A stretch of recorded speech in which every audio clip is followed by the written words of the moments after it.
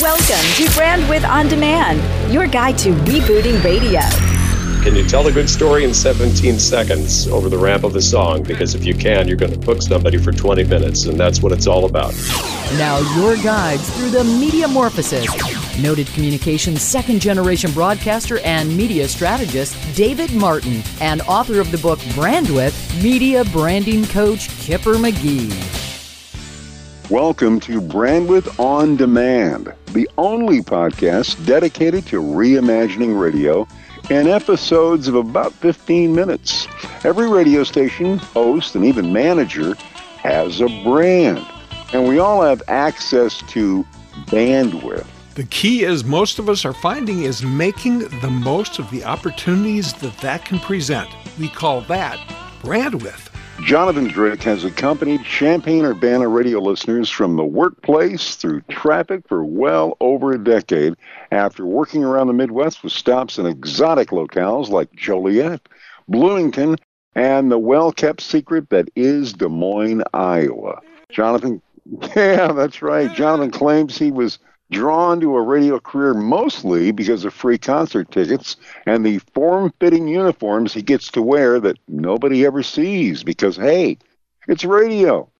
He's also put family first by avoiding the usual radio nomad trail, settling into the Champaign-Urbana market where he's OM for the Saga Communications Illini Radio Group cluster, including country, CHR, classic rock, classic hits, oldies, and wait, classic country too.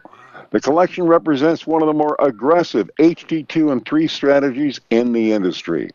Jonathan's not the only one married to the market. His spouse, Laura, heads the Chamber of Commerce. Wow. Brandwidth On Demand welcomes one half of the power couple of Urbana, Jonathan Drake.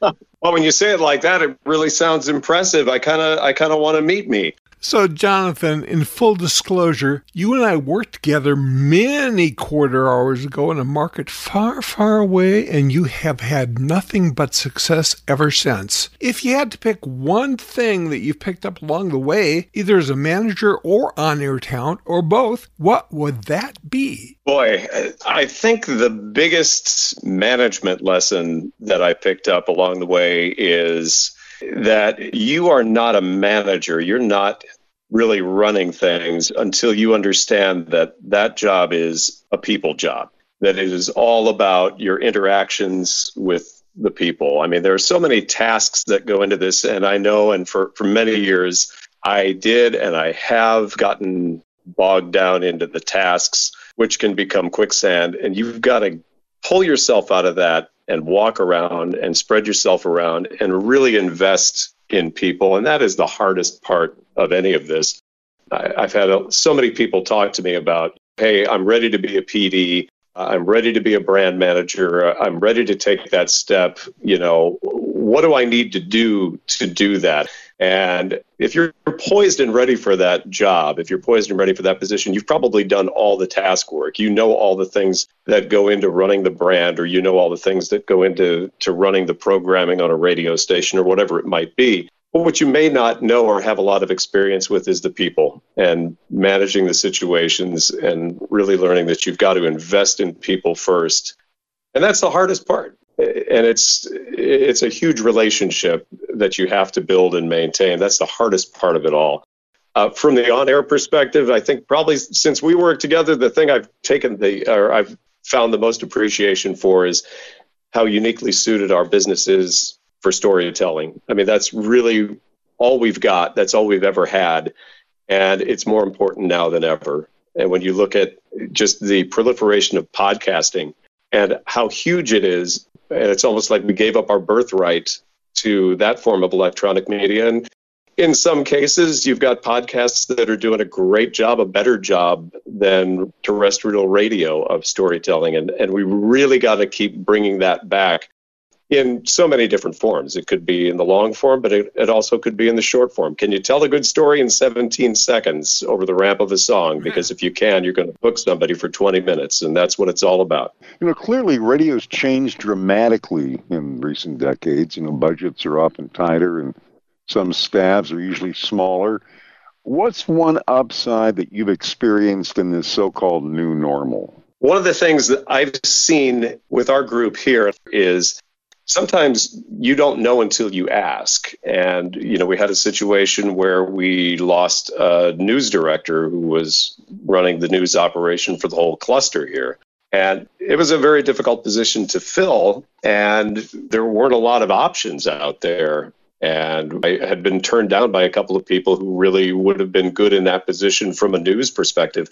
But it wasn't until we started recruiting from within the building that we found someone who said, I am interested in that. I've watched it happen in the building, and I think I want to tackle it. I want to try. And so, we said, yeah, let's figure this out together. Let's do this. And so we took it in a new direction that was probably better suited for what we were doing and where we were evolving. And in the process, we were able to allow a person here to add value to themselves. And I think that's the best upside is so many people are stepping up saying, hey, I want to try that. Hey, this is a new technology. I want to be the person who does that here. And seeing them excel in that is probably the most rewarding thing. Shifting gears a little bit, John, your stations have always had a strong online presence.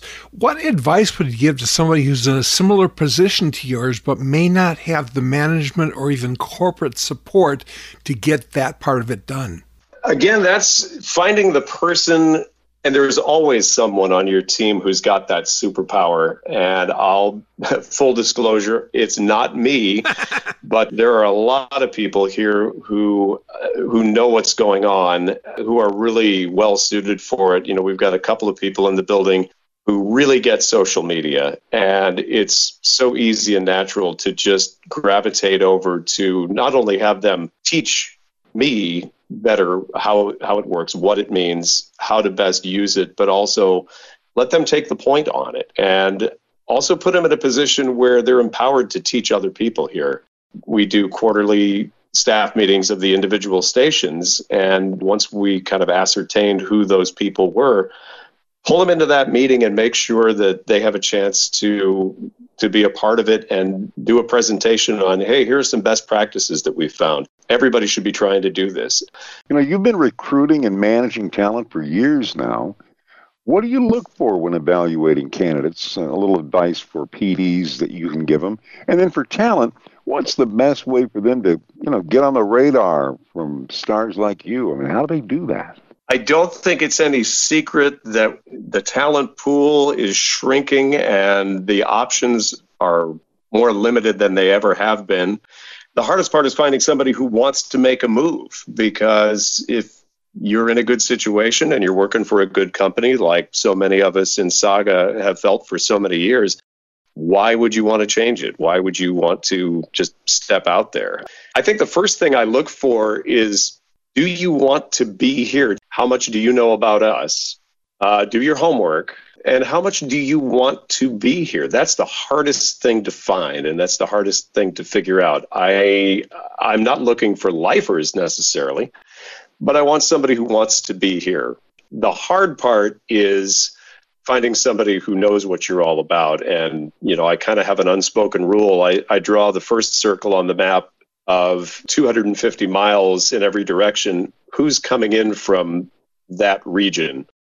So they're aware of where we are geographically and what we're all about. I don't want to necessarily look nationwide if I can find somebody who's going to understand us better just by knowing who and where we are. And when it comes to staying on the radar, don't give up, I guess, is the first thing. I'm notoriously bad at maybe getting back to somebody on the first try. But if you are persistent, if you're there, if you do that reminder, do those follow-ups, I'm more likely to pay attention. Don't give up. I don't know whether the days of doing the stunts like, the guy that used to send his picture in a pizza box to get your attention and there was a CD or a tape in the pizza box. I still remember it, but it may not be necessary anymore. Who's got the money for that? So you're an OM of a mega cluster, lots of stations, and you still do afternoon drive on one of the top stations in the market. Any tips for others who may find themselves in a position similar to yours, but maybe are struggling to do it as well? Boy, if I had a good answer to that, I guess I'd be where you guys are, and I'd be hosting the podcast. I think the first thing is you've got to make the time for all of it, and there's no such thing as an 8-hour day. So you've got to use your off time and your fringe time to get a lot of your, busy work done, a lot of your managerial work, your administrative work. So you can use prime time when you need it for things like prepping and being on the air. And big part of it is so many people are so overburdened that they are willing to make that the least important thing, to just go in and knock out a bunch of voice tracks and get back into the computer or into a meeting. And I find it necessary to put in live studio time, at least some of it, at least try to get into the studio and be live and be in the moment and be interactive and take some phone calls and be part of it, because you don't know how the operation works unless you're executing it. And if that means that, the music log or whatever had to wait until later and I'm working on it, or I'm typing memos or working on a proposal for something else at home or in off hours, it's insane, but it has to be done. But you've got to make the time up front to be there and to be present. And the rewards are there because the audience will be there, the audience will respond, and you'll just build a better brand if you are consciously, actively part of it. Good stuff, sir. We'll be right back with the star of our show, Jonathan Drake. Hey, be sure to check out our website for previous guests like It's in the Morning, WZPL Indianapolis Dave Smiley, and the original MTV star turned Bay Area morning host Martha Quinn. Somebody you'd like to hear from? Well, we'd love to hear from you. Email us a suggestion at show@brandwidthondemand.com. If you're new to our little podcast, welcome, and be sure to rate and review us wherever you get yours. It helps others discover Brandwidth On Demand. Hey, Kipper, we also appreciate if folks spread the word. Oh, yeah. Please invite your friends to text REIMAGINE to 44222. That's REIMAGINE to 44222, so they can get every episode of Brandwidth On Demand. Coming up, Jonathan Drake shares what he knows now that he really wishes he knew way back then. Brandwidth On Demand. Rebooting radio with a different take on all radio can be. The North Carolina Radio Station of the Year, I'm Susan King. I'm Michael Hart in the News Talk. Local news for Phoenix, I'm Debbie Young. I'm Ed Heisted. One key difference between traditional radio and other options is local information. Virtual News Center can help. From the Wolfroom Radio News Center, I'm Peter Killeen. Y hablarán sobre qué pasos in any language, money talks. I'm Jen Austen. When your news budget breaks, Virtual News Center can fix it. Click their ad at brandwidthondemand.com. The stuff we know now, we wish we'd known then. Brandwidth On Demand. Turn up my radio. Jonathan, you're a really accomplished guy. I mean, you've done it all. You're a cluster manager from a programming and operations point of view. You do great on-air work. But from your current vantage point, what are some of the things that you know now that you really wish you'd known way back when you started? Well, I think the big one for me, because I was a born procrastinator, and that is not something that's ever going to serve you well, and I struggle with it to this day, but I guess the first piece of advice would be eat the frog. Do that thing. Don't put off doing that thing that you don't want to do. Step up to it and knock it out as soon as you possibly can. If I had mastered that a long time ago, if I had mastered it today, I'd be in a lot better situation. But I wish I had really done better with that. Mm-hmm. That is the big one. Eat the frog. Turn up my radio. Our thanks to Jonathan Drake. He's a star, Kipper. We have links to Jonathan and his station, plus the expanded play of this interview, all available at brandwidthondemand.com. Next time, a return to the big office as we welcome Hubbard President and COO Drew Horowitz. That's a wrap, Kipper. You know, getting things done depends on a lot of things, like doing your homework, planning, doing your analysis, and getting started. Well, we'll talk about that in the 1 Minute Martinizing. You'll find it in the show notes at brandwidthondemand.com. I'm Dave Martin. I'm Kipper McGee. May all your bandwidth be wide.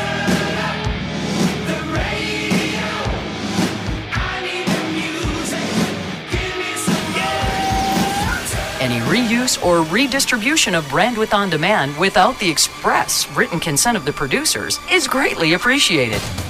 While you're at it, if you like what you're hearing, please subscribe and rate us in the iTunes Store or wherever you get your podcast.